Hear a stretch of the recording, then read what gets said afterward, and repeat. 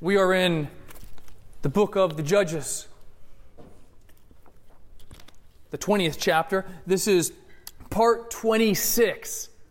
This is the 26th sermon I have preached, going verse by verse, because it's awesome, through the book of the Judges.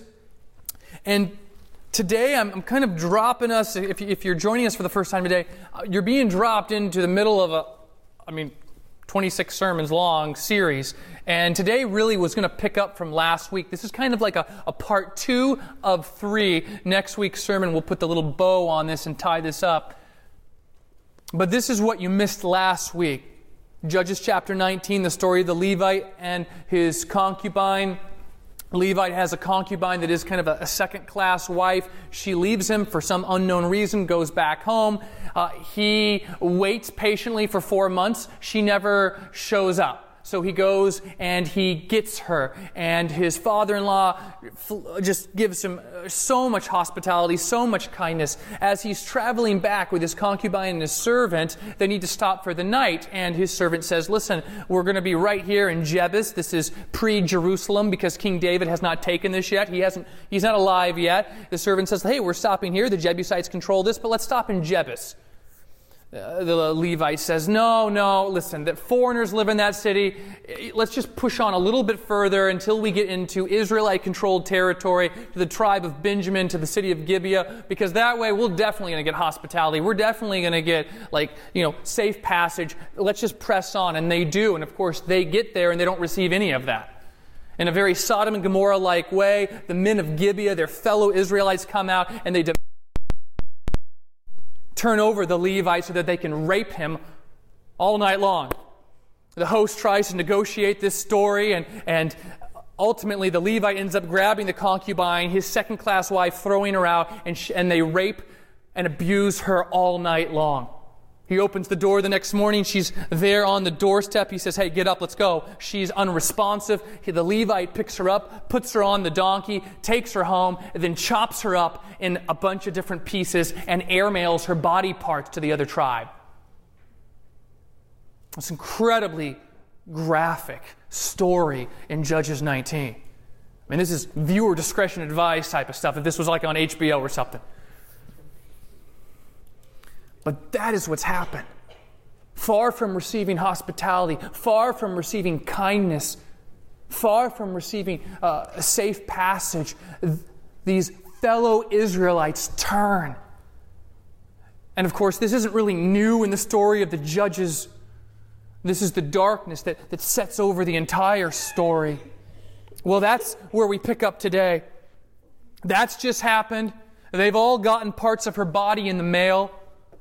And we begin in verse 1 of chapter 20. Then all the people of Israel came out from Dan to Beersheba, including the land of Gilead, and the congregation assembled as one man to the Lord at Mizpah. And the chiefs of all the people, of all the tribes of Israel, presented themselves in the assembly of the people of God, 400,000 men on foot that drew the sword. This is no casual gathering.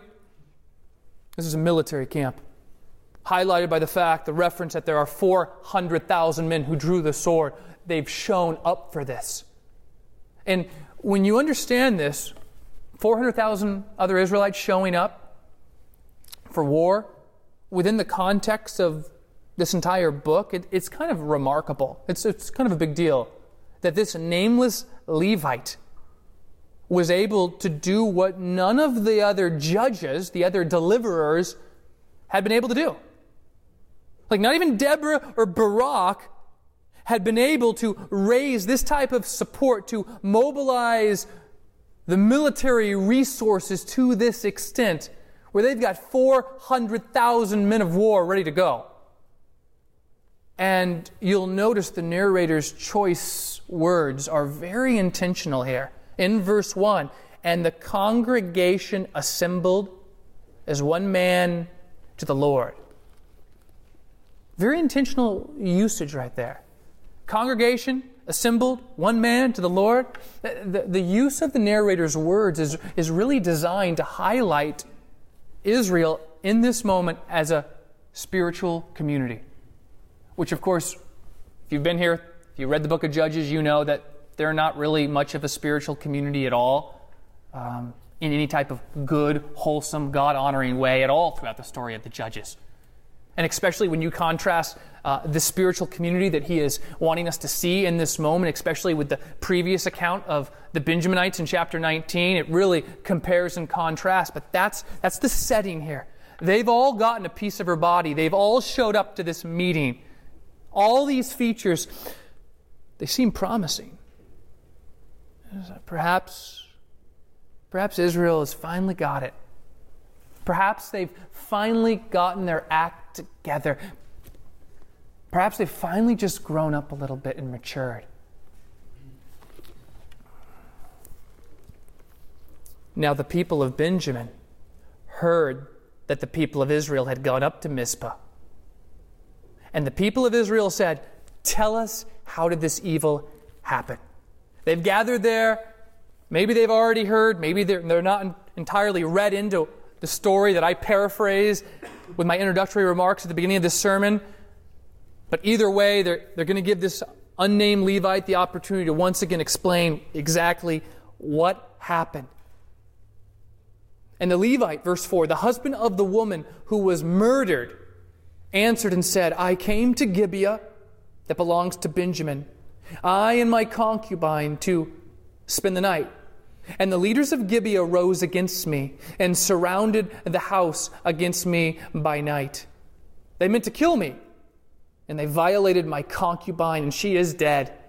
So I took hold of my concubine and cut her in pieces and sent her throughout all the country of the inheritance of Israel, for they have committed abomination and outrage in Israel. Behold, you people of Israel, all of you, give your advice and counsel here." He doesn't exactly express a lot of concern for his dead secondary wife, his concubine. And the fact that he simply says at the end of verse 5, "and she is dead," does not preclude the possibility that he may himself have had a hand in her death. I know there was some ambiguity last week. They raped her all night long, they being the people of Gibeah. And then she shows up on his doorstep. She's unresponsive. We don't know if she's already dead or if maybe she's unresponsive. He picks her up, takes her home, and when he chops her up, did he kill her? Was she dead? We don't know. And even this statement, I think, doesn't exactly say 100% for certainty. You said, "Joe, pick something for me." I'd probably err on the side that she probably was already dead at this point. But regardless of the Levite's motives, despite what I think is his own self-interest, the effect of his speech is overwhelming. Here's how Israel responds. Verse 8, "And all the people arose as one man, saying, 'None of us will go to his tent, and none of us will return to his house. But now this is what we will do to Gibeah. We will go up against it by lot.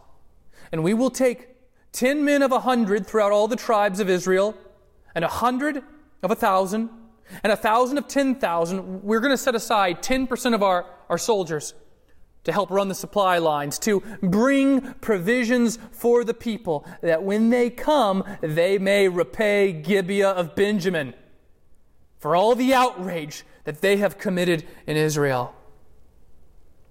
So all the men of Israel gathered against the city, united as one man." It's about to go down. Here's a paraphrase. That's what's happening. They've gathered together. They heard what the Levite had to say. They are in unanimous agreement. No one is going home. No one's taken off early from work until this gets dealt with.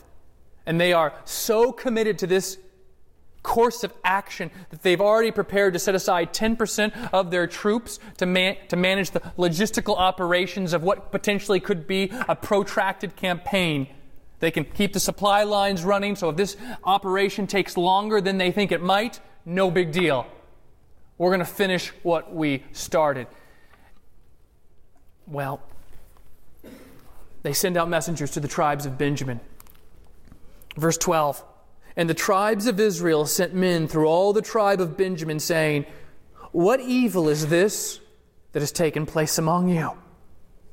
Now therefore, give up the men, the worthless fellows in Gibeah, right? The men responsible for raping and abusing this man's concubine. Give them up, okay? That we may put them to death and purge evil from Israel. But the Benjaminites would not listen to the voice of their brothers, the people of Israel. It's really a reasonable offer. It really is. Guys, we don't want to fight you all. The men responsible for abusing and raping this woman, just give them up that we may execute judgment on them. Really reasonable. But right here, you see Gibeah, really all of Benjamin turning into this sanctuary city. Not only do they say, no, we're not going to give them up, they raise an army against Israel. Then the people of Benjamin came together out of the cities of Gibeah to go out to battle against the people of Israel. And the people of Benjamin mustered out of their cities on that day 26,000 men who drew the sword. Besides the inhabitants of Gibeah, that city, they mustered 700 chosen men. And the men among all these, there were 700 chosen men who were left-handed. Everyone could sling a stone at a hair and not miss. They were incredibly accurate marksmen. And the men of Israel, apart from Benjamin, mustered 400,000 men who drew the sword. All these were men of war. The Benjaminites are incredibly belligerent here. Israel gives them, I wouldn't even call it an offer. It just seems like common sense. It doesn't even seem like this even needs to go to the negotiating table. Listen, there's people in your city. They're responsible for abusing and raping this woman. We just turn them over to us that we may execute judgment. It doesn't even seem like this is up for negotiation, that it even needs to be negotiated. Benjamin not only says no, but then they raise an army of 26,000 men to go against Israel. Israel's got 400,000 men. Okay, the odds are not in Benjamin's favor. They are outnumbered. If you crunch the math, 15 to 1. For every one Benjaminite, there's 15 Israelites. Those are not good numbers. That is what they are facing. And you wonder, why are they acting so belligerently? And not only that, how are the people of Benjamin even justifying this? Like maybe you could say, okay, they don't want to turn over their own people, but the fact that you're going to raise an army and oppose the Israelites, the other tribes, how do you even justify that? How do you justify coming to the defense of the men of Gibeah who acted so wickedly? How does that make sense? I'm thinking, like, unless you change the narrative, I don't know how you would justify that. Like, unless you maybe change the narrative and change the verbiage to maybe make it not sound quite so bad, right? Like, well, we didn't really rape her and abuse her as much as we just, like, overwhelmed her with too much stimuli, and just kind of lessen the blow a little bit, right? They probably called it something like, well, it's not really murder. It's just a woman's right to have reproductive health options, right? Because that's what we do in 2019. Just change the verbiage a little, create a little bit different narrative. How do you justify that? Well, the battle lines are drawn. The Benjaminites, one Benjaminite facing 15 Israelites. And before they go to war, verse 18 says, the people of Israel arose and went up to Bethel and inquired of God, who shall go up first for us to fight against the people of Benjamin? And the Lord said, Judah shall go up first. You look at this story, it's kind of optimistic. Well, I'm glad they prayed about this, right? I'm glad they consulted with God. Like on the surface here, in verse 18, it's hopeful, it's optimistic that the Israelites would approach God, that they would seek His guidance. But this optimism is tragically short-lived.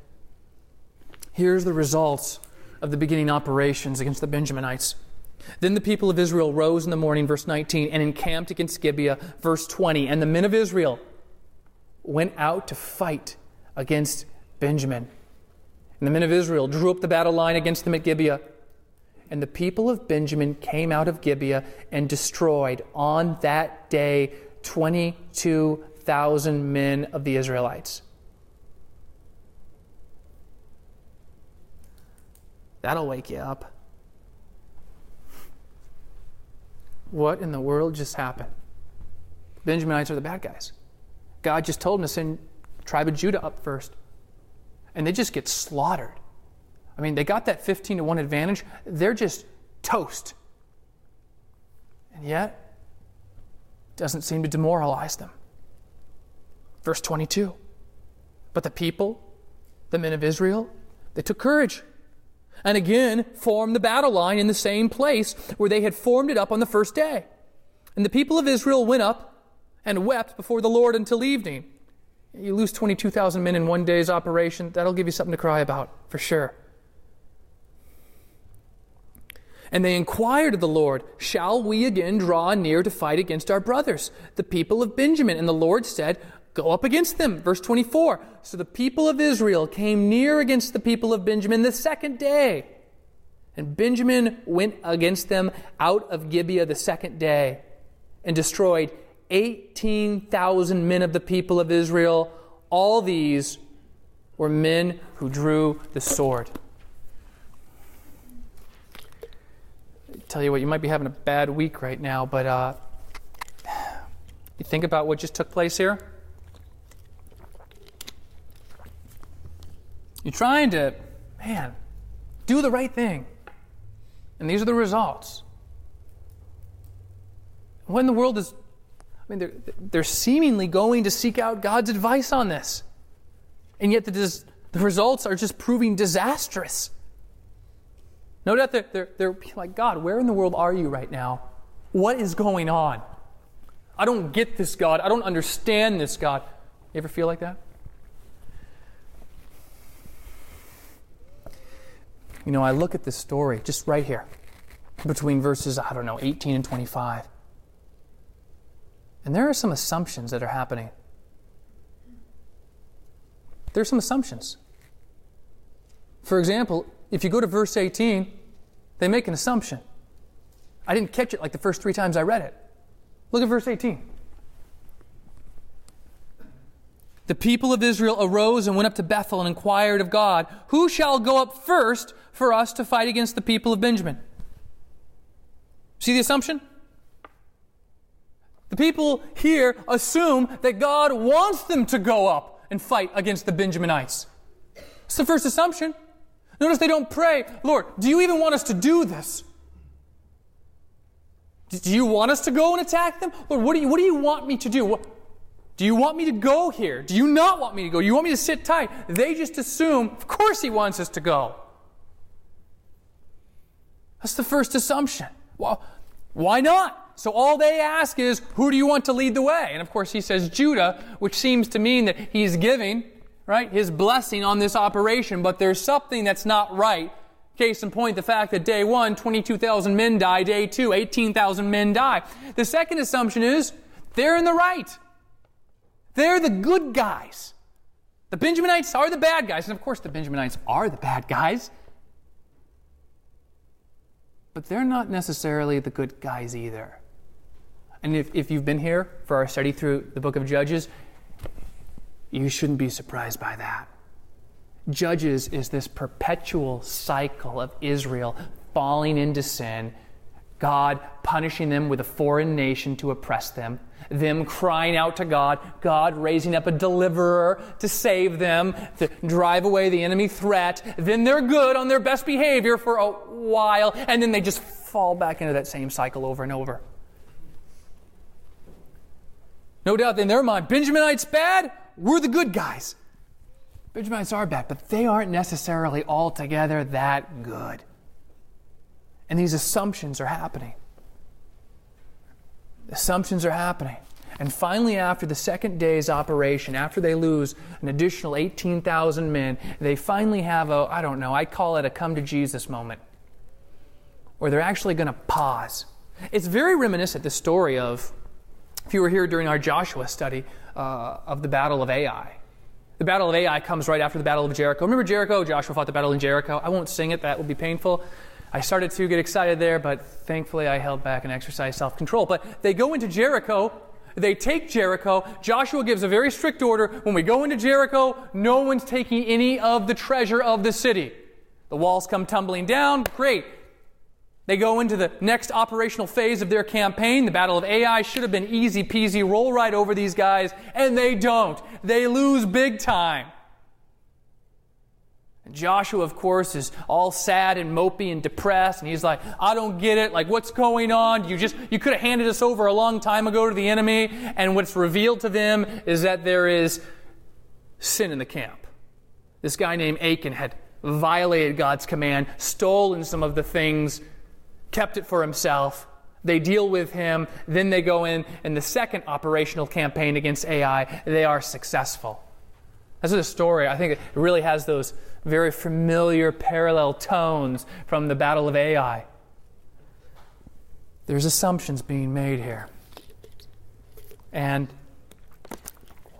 I don't think anyone really contemplates that there could be a problem with me. I don't think we ever like to contemplate that something maybe is wrong with me, with us. Because we have a tendency to think much better of ourselves than we should. But after you lose that many men, you start thinking a little bit wider in scope. Verse 26. Then all the people of Israel, the whole army. That's important, right? Because remember, after the day one operation, some of the people were weeping and crying. No doubt they were upset about the 22,000 casualties. Here in 26, he notes very intentionally, now all the people of Israel, right? God's got their attention right now. The whole army went up and came to Bethel and wept. They sat there before the Lord and fasted that day. Notice how their response is very different than day one. Until evening, they offered burnt offerings and peace offerings before the Lord. And the people of Israel inquired of the Lord, for the ark of the covenant of God was there in those days.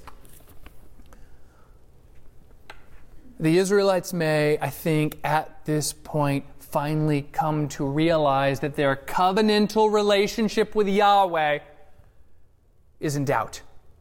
That their relationship with the Lord isn't maybe as right as it should be, that there are some cracks in their relationship with God. In fact, the reference, the parenthetical reference, right, in verse 27, for the ark of the covenant of God was there in those days. Is it supposed to be?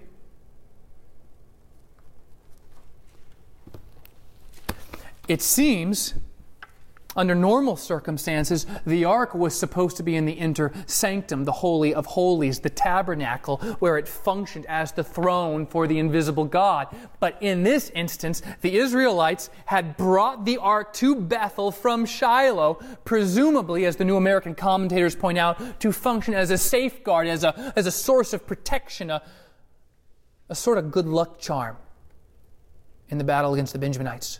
And this is pretty significant because the story begins, and even though verse 18, even though the first three verses, it seems so promising and that Israel is doing everything that they should be doing, right? They're coming every Sunday. They're involved in small group. They're serving, they've been reading their Bible every day of the week. They are charitable. They are generous in their giving. Right? They're doing everything that they should be doing. And then as soon as this surfaces,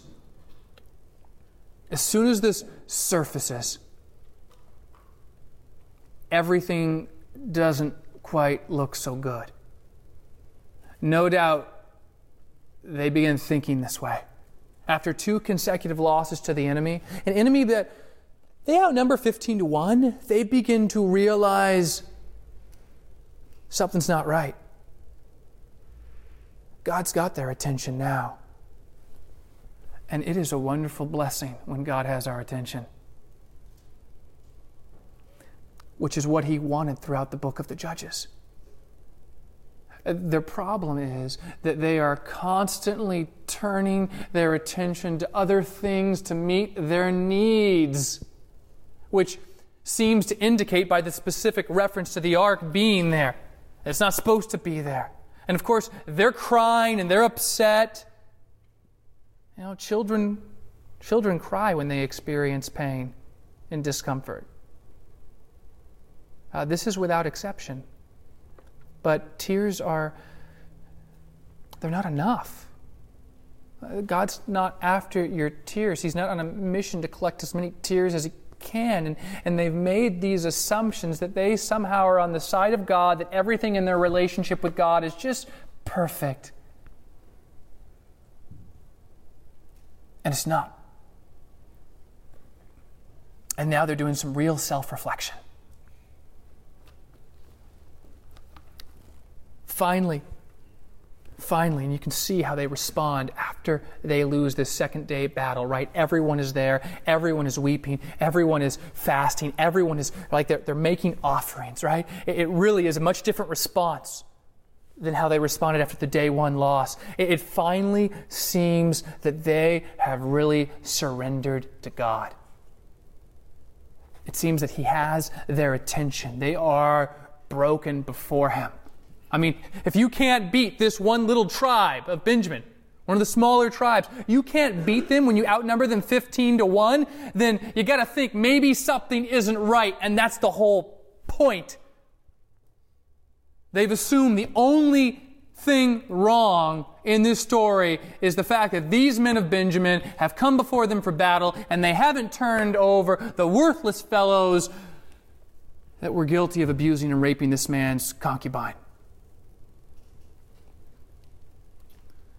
Something that they haven't even contemplated. Could there something be not right in my walk with God? And I think for the very first time, they're no longer operating by these assumptions. They're no longer operating by the assumption that they're going to just roll over these Benjaminites, let alone that their walk with God is as it should be. And in the end, it reminds us that, well, you can't have real surrender. We talk about that, right? Surrender. It's like this hyper-spiritual term sometimes. What does that even mean, right? I'm thinking, right?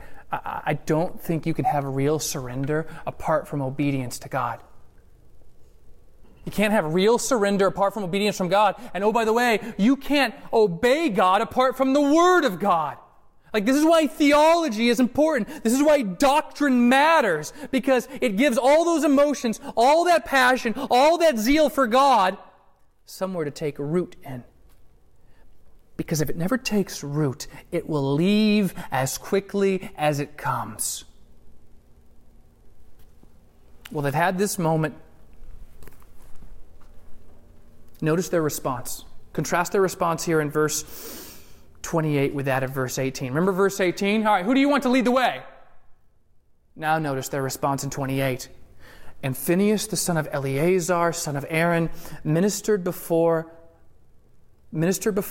it in those days, the ark, saying, shall we go out once more to battle against our brothers, the people of Benjamin, or shall we cease, right? And the Lord said, go up, for tomorrow I will give them into your hand. There's a little bit of maybe humility in the tone, right? Verse 18, hey, who do you want to take the lead, God? Judah? Okay, cool. Judah, you're good. Versus, do you want us to even continue doing this? Do you want us to continue down this path? Do you want us to cease? Lord, what do you want? Do you pray like that? God, what do you want me to do? Are your prayers marked by that sort of humility before God? Well, they've been humbled. It'll humble you when you lose 40,000 men in 2 days. He can humble an entire army just as he can humble a pastor or a college freshman.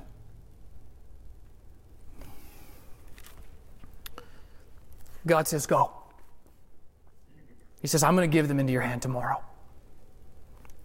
So Israel set men in ambush, verse 29, around Gibeah. And the people of Israel went up against the people of Benjamin on the third day and set themselves in array against Gibeah as at other times. And the people of Benjamin went out against the people and were drawn away from the city. And as at other times, they begin to strike and kill some of the people in the highways, one of which goes up to Bethel and the other to Gibeah, and in the open country. About 30 men of Israel And the people of Benjamin said, they're routed before us, as at the first. Getting a little, maybe overconfident, you could say.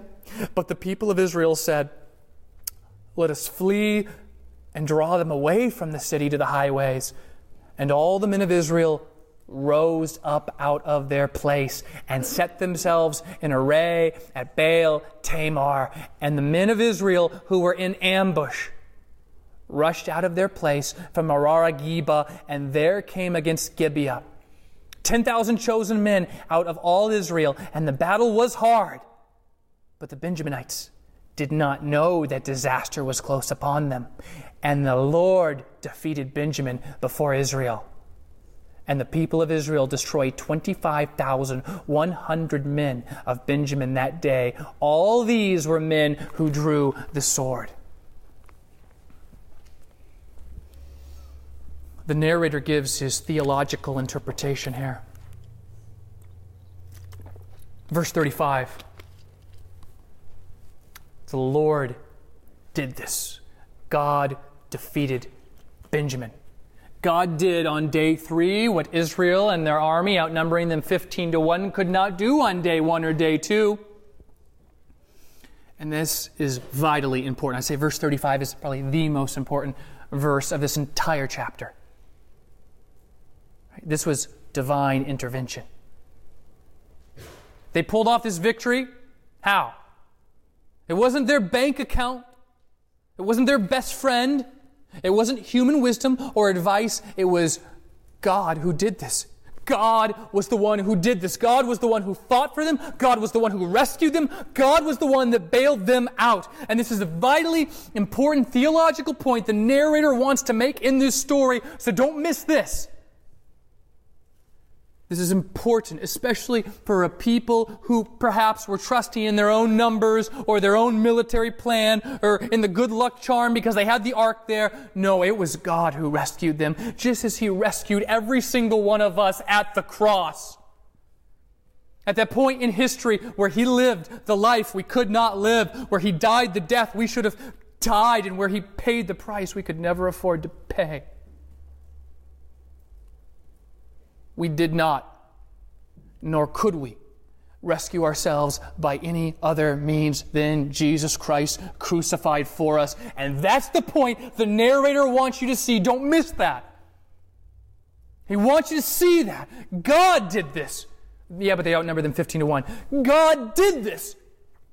Just as God kept them from what should have been an easy victory in their day 1 and day 2 operations.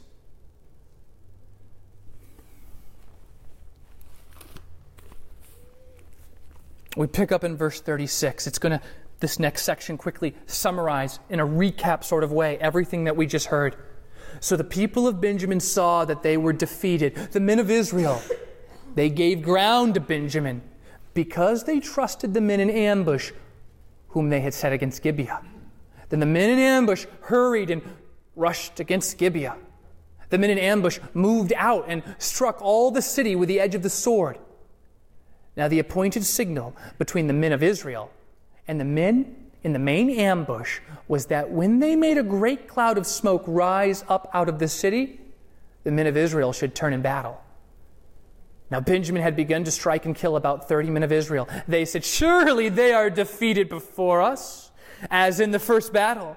But when the signal began to rise out of the city in a column of smoke, the Benjaminites looked behind them. And behold, the whole of the city went up in smoke to heaven. And the men of Israel turned, and the men of Benjamin were dismayed. They were discouraged, for they saw that disaster was close upon them. Therefore they turned their backs before the men of Israel in the direction of the wilderness, but the battle overtook them. And those who came out of the cities were destroying them in their midst. Surrounding the Benjaminites, they pursued them and trod down from Noha as far as opposite of Gibeah on the east. 18,000 men of Benjamin fell, all of them men of valor. And they turned and fled toward the wilderness to the rock of Rimmon. 5,000 men of them were cut down in the highways, and they were pursued hard to get them. and 2,000 men of them were struck down. So all who fell that day of Benjamin were 25,000 men who drew the sword, all of them men of valor. But 600 men turned and fled toward the wilderness to the rock of Rimmon, and remained at the rock of Rimmon 4 months. And the men of Israel turned back against the people of Benjamin, and struck them with the edge of the sword. The city, men and beast, and all that they found, and all the towns that they found, they set on fire. The Benjaminites realize this is bad, right? This is really, really bad. Israel's plan, we're going to set 10,000 men over here off to the side. We are going to engage just like we did day 1, day 2 operations. We are going to feign defeat. We are going to withdraw. Hopefully they'll take the bait. They'll come out from the city and we'll pull them out. We'll continue feigning we're being beaten. Then our contingent force of 10,000 men will sneak into the side and take the city. And once the city is taken, they have no retreat. We can turn and throw this giant net and surround them. They're cut off. They head for the wilderness. 18,000 Benjaminites are cut down. Another 5,000 on the way, fleeing. Then another 2,000 who escaped the first slaughter. They too are cut down. They go and they slaughter almost the entire population of Benjamin here in this story. Almost this entire tribe is eradicated. You can see this in verse 48. The men came with the edge of the sword, the city, men, and beast, and all that they found, and all the towns that they found, they set on fire.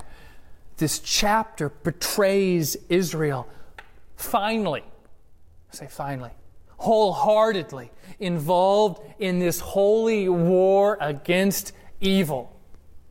Yay. It's like only taking the entire book of Judges for this to happen. But in the end, all Israel is going to suffer. Do you see that? At the end of this story, all Israel is going to suffer for the sin of one city. It serves as a reminder that our sin, it affects other people. We forget that at times, I think. It does here, it does in 2019. Because with the annihilation, the almost annihilation of the tribe of Benjamin, they lose nearly 1/10 of the male population of Israel. 1/10 of the population.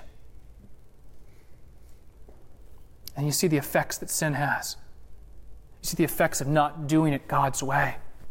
And even though Israel has finally shown up here in this story with zeal and with passion for God, it's really unfortunate that they hadn't operated this way the entire time. Like in the end, it takes God bringing them to this very difficult point, this very difficult place for them to realize, maybe my relationship with God is not what it should be after all. In the end, they turn to God, which is great. He wins the battle for them. In the end, they turn to the only hope they've ever had. A hope that they've left throughout most of the story of Judges time and time again to head for these so-called greener pastures of sin that never delivered. They turned to God here. It's just sad they didn't do that earlier. And that's the story of the Judges, right? They're chasing after other gods. The other nations around them introduce them to these cultural idols, and they're constantly being pulled away from God. They're constantly chasing after them. God's constantly bringing them to their knees with the threat of foreign nations coming and knocking at their doors to get their attention. This is the cycle of Judges. This is what's happening over and over and over again. Yeah, it's great that they got here now. It's kind of like, welcome, showing up to the party. Could you not done that like 20 chapters ago? They've made this assumption that they are on the side of God. But here's the thing.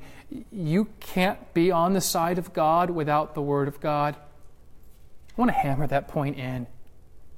Because that was what the problem they got into, right? At the very beginning of the story. They assume that they are in the right. And this is really easy to do when your relationship with God is based really just on emotions. Like emotional highs. And it doesn't get much more emotional than if you get in the mail a chopped up piece of this woman's body. Okay, that'll set you off. Like that'll set you off. That'll move your emotions. 9/11, that's a historical event that happened that I imagine many of us can relate to. Think of images, the towers exploding. That'll move your emotions.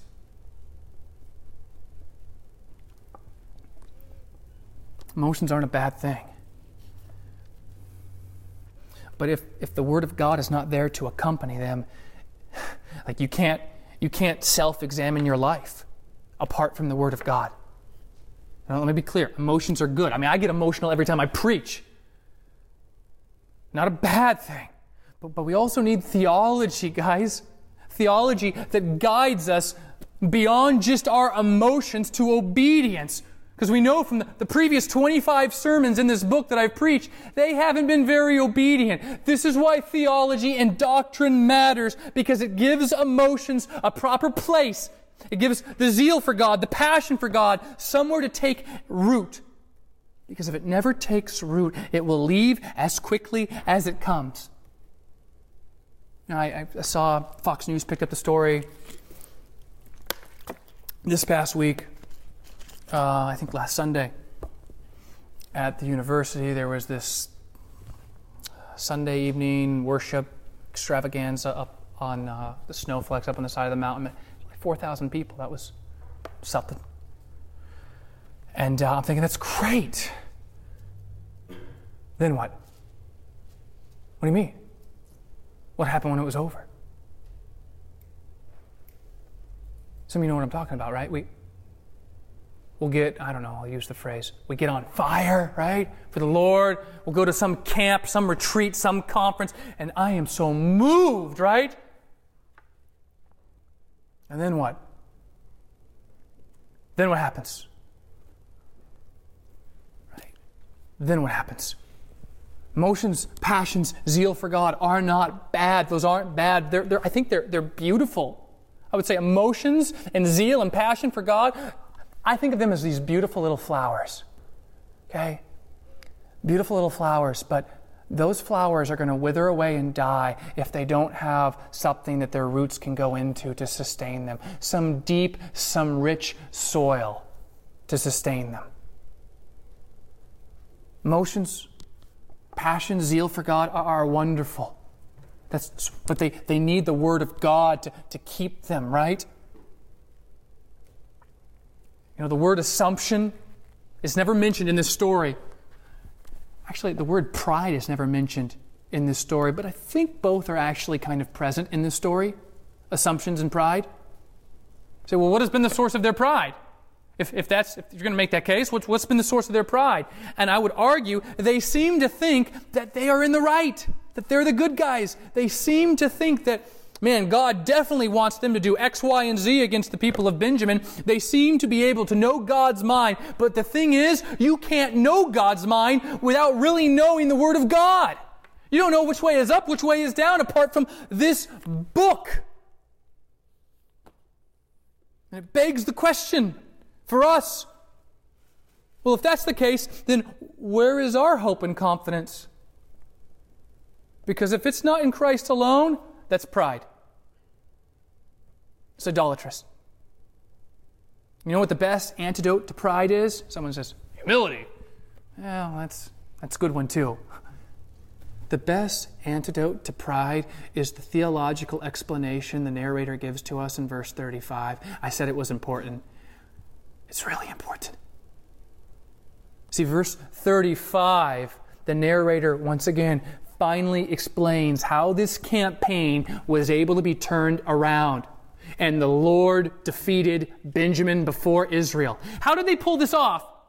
God did it. That's how they pulled it off. They didn't do it. God did it. And I get that you're really smart and you're really good looking and some of you are really funny and you're really charming, you're really talented. It's great. God's given some of you just amazing gifts. And every good gift, it comes from God. And yet in the same way, He single-handedly gave them victory. He single-handedly gave us victory at the cross. You had no hand in that. You did nothing deserving of that because you're not deserving of it.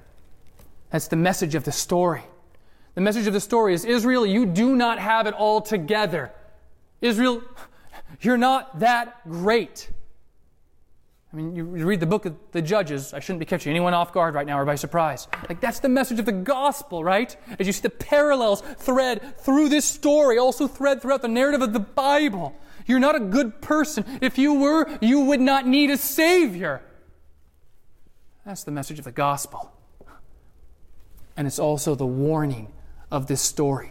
The warning against sin and the warning against pride. And pride's that thing that prevents us from seeing the sin in our life. That's the problem with pride, right? There's a problem, but you don't think there's a problem because you can't see it, right? You're looking out the car window and it's got mud all over it. You're like, I'm fine. It's like, run the windshield wipers. No. I don't need to run the windshield wipers. You're going to hit something, right? No, we're good. That's what pride does. It blinds you to the error of your ways. We got this. We outnumber them 15-1. We've also got the Ark of the Covenant here. We're going to roll over these guys. They're the bad guys. We're the good guys. That's what pride does. It blinds us. And I think that's the message of the story here. And God is the antidote. God is the antidote to the pride that blinds us from the cracks in our relationship with Him. Pride says, you're the Christian of the year. Right? You're awesome. That's what pride says, right? Man, I got all these Bible verses memorized. I'm there. I'm involved. I'm serving. I'm giving. I'm awesome. And that's our tendency, right? Our tendency is when we look in the mirror, like, yeah, that's right. Got it going on. That's why most people think that they're much better than what they really are. All right, look in the mirror. Who do you see? I don't know. First person that comes to mind, Channing Tatum, maybe. When in reality, we're probably much more like a Jonah Hill type. Just saying that's what pride does. It blinds us. But God is the antidote. God is the solution to the pride that blinds us. Pride says, yes, you're awesome. Pride says, you are in the right. Pride says, there's nothing you need to work on, nothing you need to repent of. Humility says, let's consult with God. Humility says, let's ask God what He wants. And of course they do in verse 28. God, do you actually want us to even continue fighting against Benjamin, or do you want us to cease? Pride consults with God. What do you think? What should we do? Let's ask God. This is my hope, my prayer. Let's ask God to show us our blind spots. And perhaps in His mercy, avoid the day 1 and day 2 type of tragedies and losses that Israel experiences, skipping ahead to the victory of day 3 that He won. So as the team comes forward right now, I want to pray for us. That this would be more than just a story. Lord, help us to see our blind spots. Help us to walk faithfully and uprightly before You, God. Lord, protect us from getting too full of ourselves. Lord, I pray, if there are some weaknesses in our relationship with You, show it to us, Lord. Make it clear to us, God. If there's things we need to be aware of, make us self-aware, Lord. Lord, I pray our prayer life would reflect that. I pray our prayer life, God, would reflect the people of Israel in verse 28 way more than does in verse 18. I pray that we can get there, Lord, because we want to avoid just the rock bottom tough places, those difficult places that they had to experience in order to go from verse 18 to verse 28. Lord, help us, Jesus.